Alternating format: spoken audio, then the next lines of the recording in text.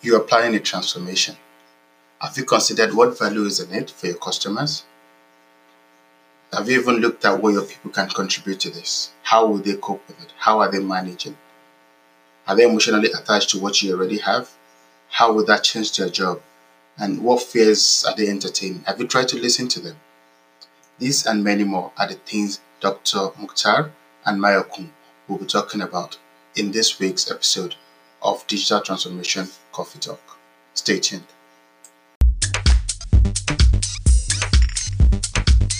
Okay. It's all about the customer, right? Of course. And you talked about the market earlier. Talked, and I've kind of we've both touched on it a little bit. It's all about the customer at the end of the day. What's the market saying? And I wrote in one of my articles that in fact, one of my former professors, he wrote another article, and we both sort of agreed on the same thing. And it's the summary of it is, if after this whole thing, after COVID-19 and the new normal, everything we're saying, if you choose to continue to do things the way you used to, will your customers want it the way they used to? And and that's the thing. It's all about your customer. Why are you in business anyways? Talk to Uber. Talk to Uber and Amazon, right? You discover that Amazon doesn't have a single shop. Uber doesn't own a single car. Airbnb doesn't own a single hotel. But these guys are taking over. Because they listen. Yeah, they listen to the customer. To the customers, yes. Just wants something he can just, come on. The customer is the major guy. This is why you're in business. You're in it for profit anyways. So, if your business is being run for... how do you profit if your customers are not buying what you're selling? We pardon you. You still need money to run. Oh, God. In fact, it's for charity. It means you're serving someone, right? You're trying to provide service to someone. You need to listen to that guy to be able. Otherwise, your charity will then become like pressure on them because you're forcing. And I love what you said. I love the fact you said, even if it's a charity, you need to provide the service. At the end of the day, if it's not valuable to the customer, then don't do it. Don't do it.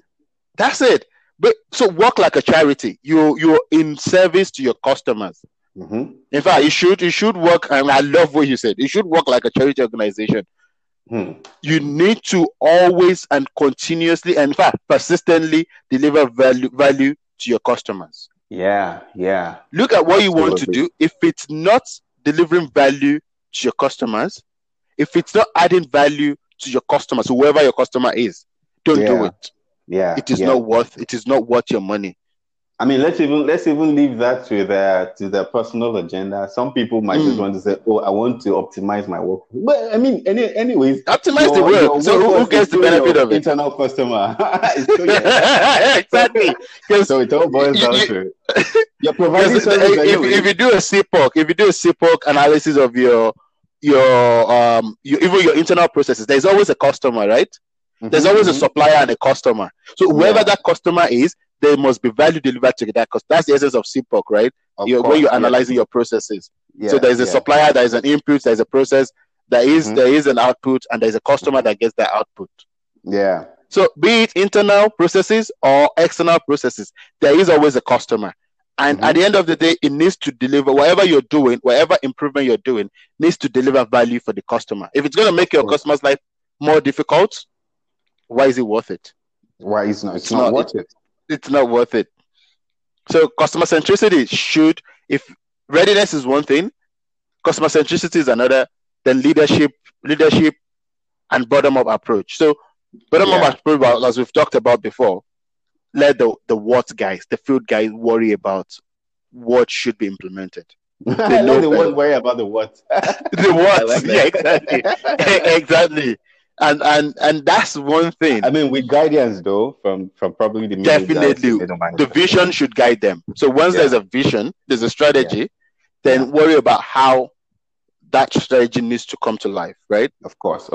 So definitely guidance is always. And I don't want to give example of any company now. If without guidance, you have your interests, I have mine. Of course, yes. Even for this podcast, you can decide to talk about anything you want.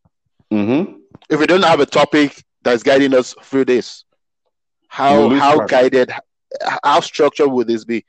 Even though we're both talking about experiences from different parts, but we're still being guided by something. Of course. They said if you don't have a destination, every junction will look like the way for you. Exactly. So you need to stand for something, else you fall for everything. It's the same in life. It's the same in business. Exactly. It's the same principles. So you must be able to stand for something, which is your vision, and then let your strategy guide you. But what needs to happen, let the word guys decide that. Let them decide. Absolutely. So, and that's the way. That's the way I said. That's the way I've seen digital transformation work. And another thing we should touch on, very important, very key, is change management. I hope your users will kill us. It's almost I see 40 minutes here. Yeah, it's 45 minutes. Yeah, you're right. Let's say 40 minutes. Yeah. Okay, good. Yeah. So change management. Change management. Yeah, and it's something. And yeah, we should actually. Okay. Because it's important. A lot of organizations, especially when it's just a small transformation, maybe they are just implementing a new, very small, a new security system. It's not big deal as far as they're concerned. But it's a change. There's a change there. It needs some getting used to.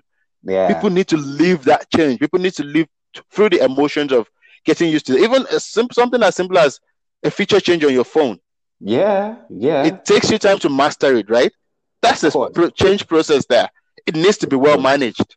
Yeah. A simple feature change.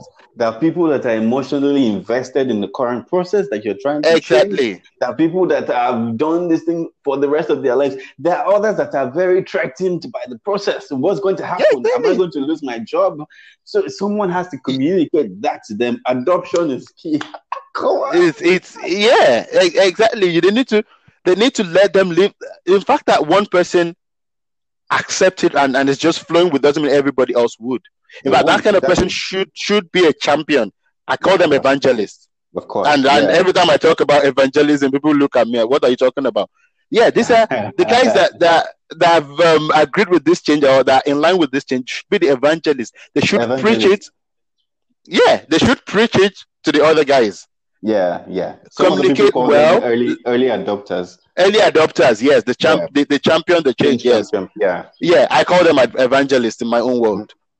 Because they preach on pastor. Yeah, that's what evangelists do. They carry the names to everybody. Exactly. Yeah. And that's why I call them that. That's why I call them evangelists. And every time people look at me, what are you talking about? So I made it up, bro. It works. Evangelist Lasisi. So, and when I get into an organization, and those are the people I look for when if there's going to be a change, I look for those guys that they're already in line with it. They already see the end goal. I bring them in. I make them form a champions team or a team of evangelists. And what happens is, and usually I try to find one in every department, depending on how many departments that change will touch. Yeah. And once you have them, they're the go-to people for the doubters, because there will always be the doubters. Of course. So you let the champions guide them through that change, enable the doubters enough to the point that they're ready. They may not be ready emotionally, but they're enabled enough through training, through communication, through reassurances that you're not losing your job. Yeah. And in some cases it leads to that. But you want to reassure them that that's not the end of the world. That's not the end of the world. That's why it's a transformation anyway. You could even transit into another role, that's going to benefit the company. It's just like project management. Yes. The way project management is changing in today's world is crazy. But as a project manager, you have to be open enough to know that in an agile environment, you're not the all and all. You're not the almighty. You can be a scrum master. You're just an enabler. You're not controlling anybody. You can be a product owner. You just own the product. You don't own the people. Yeah. That's it. And that's how this world has. That's how things have changed.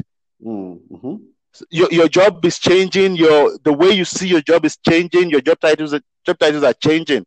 You know, and that's this thing you transformation just mentioned. everywhere. I'm sorry to cut you. I just It's remembered right. something. There was this particular should I call it a job or a contract or something I took up personally for someone. It was a gig. personal. Okay. Yeah. So and then the person says, you know what? I'm looking for a project manager. It's going to be the scrum master. It's going to be, and I'm like, wait. Let's define what you want. Do you know what you want? Because you're talking about two different things. So people have easily defined and they've equated the project manager role to the scrum master. But I mean, what you don't know is it's totally inverted. In the project manager role, you're on top of all the different areas. You're looking at human resources, you're looking at cost management, quality control, change management, time scheduling, management, quality, and all of that. That's what you are controlling. You're checking procurement. In Scrum Master, they've inverted the role. Now you're a servant leader. You're unblocking the blockages. You know, exactly.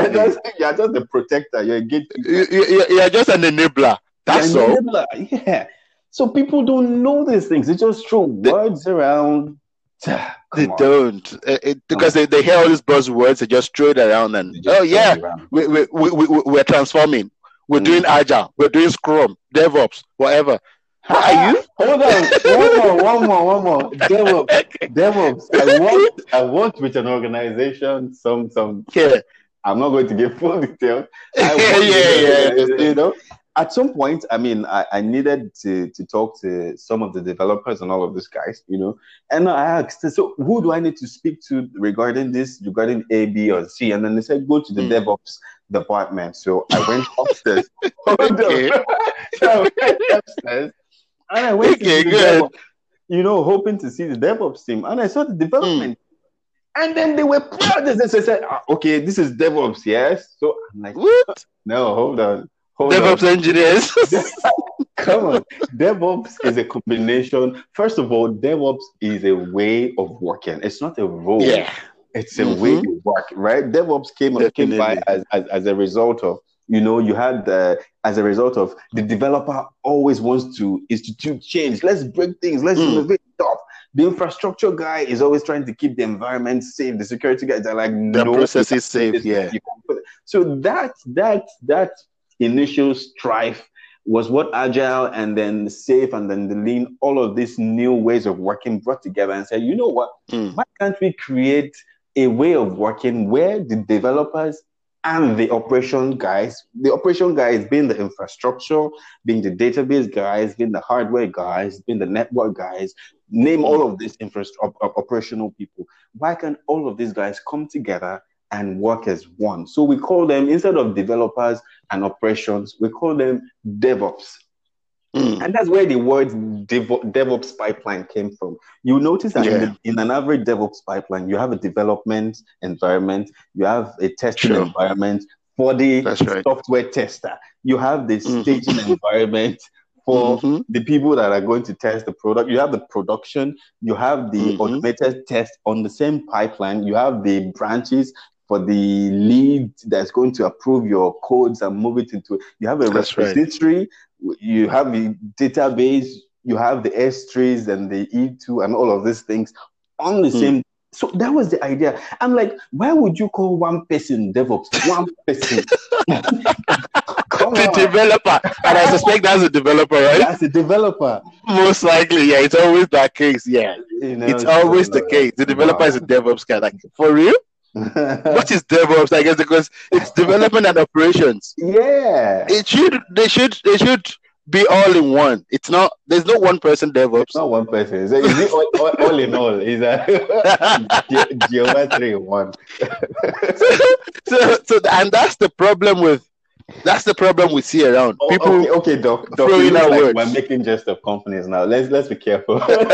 Okay, well, I'm not sure it's not one company doing it. There are lots of them. So again, there are lots of companies making the same mistakes over and over. And it's good that we're pointing it out. We're not making just to be clear for whoever listening. It's for things to be better. Sometimes if you don't point out the misdoings of other people, it's going to continue and roll out into bigger. For sure. And then they say, when you fail, sometimes in project management, the waterfall, we have something called sunk cost.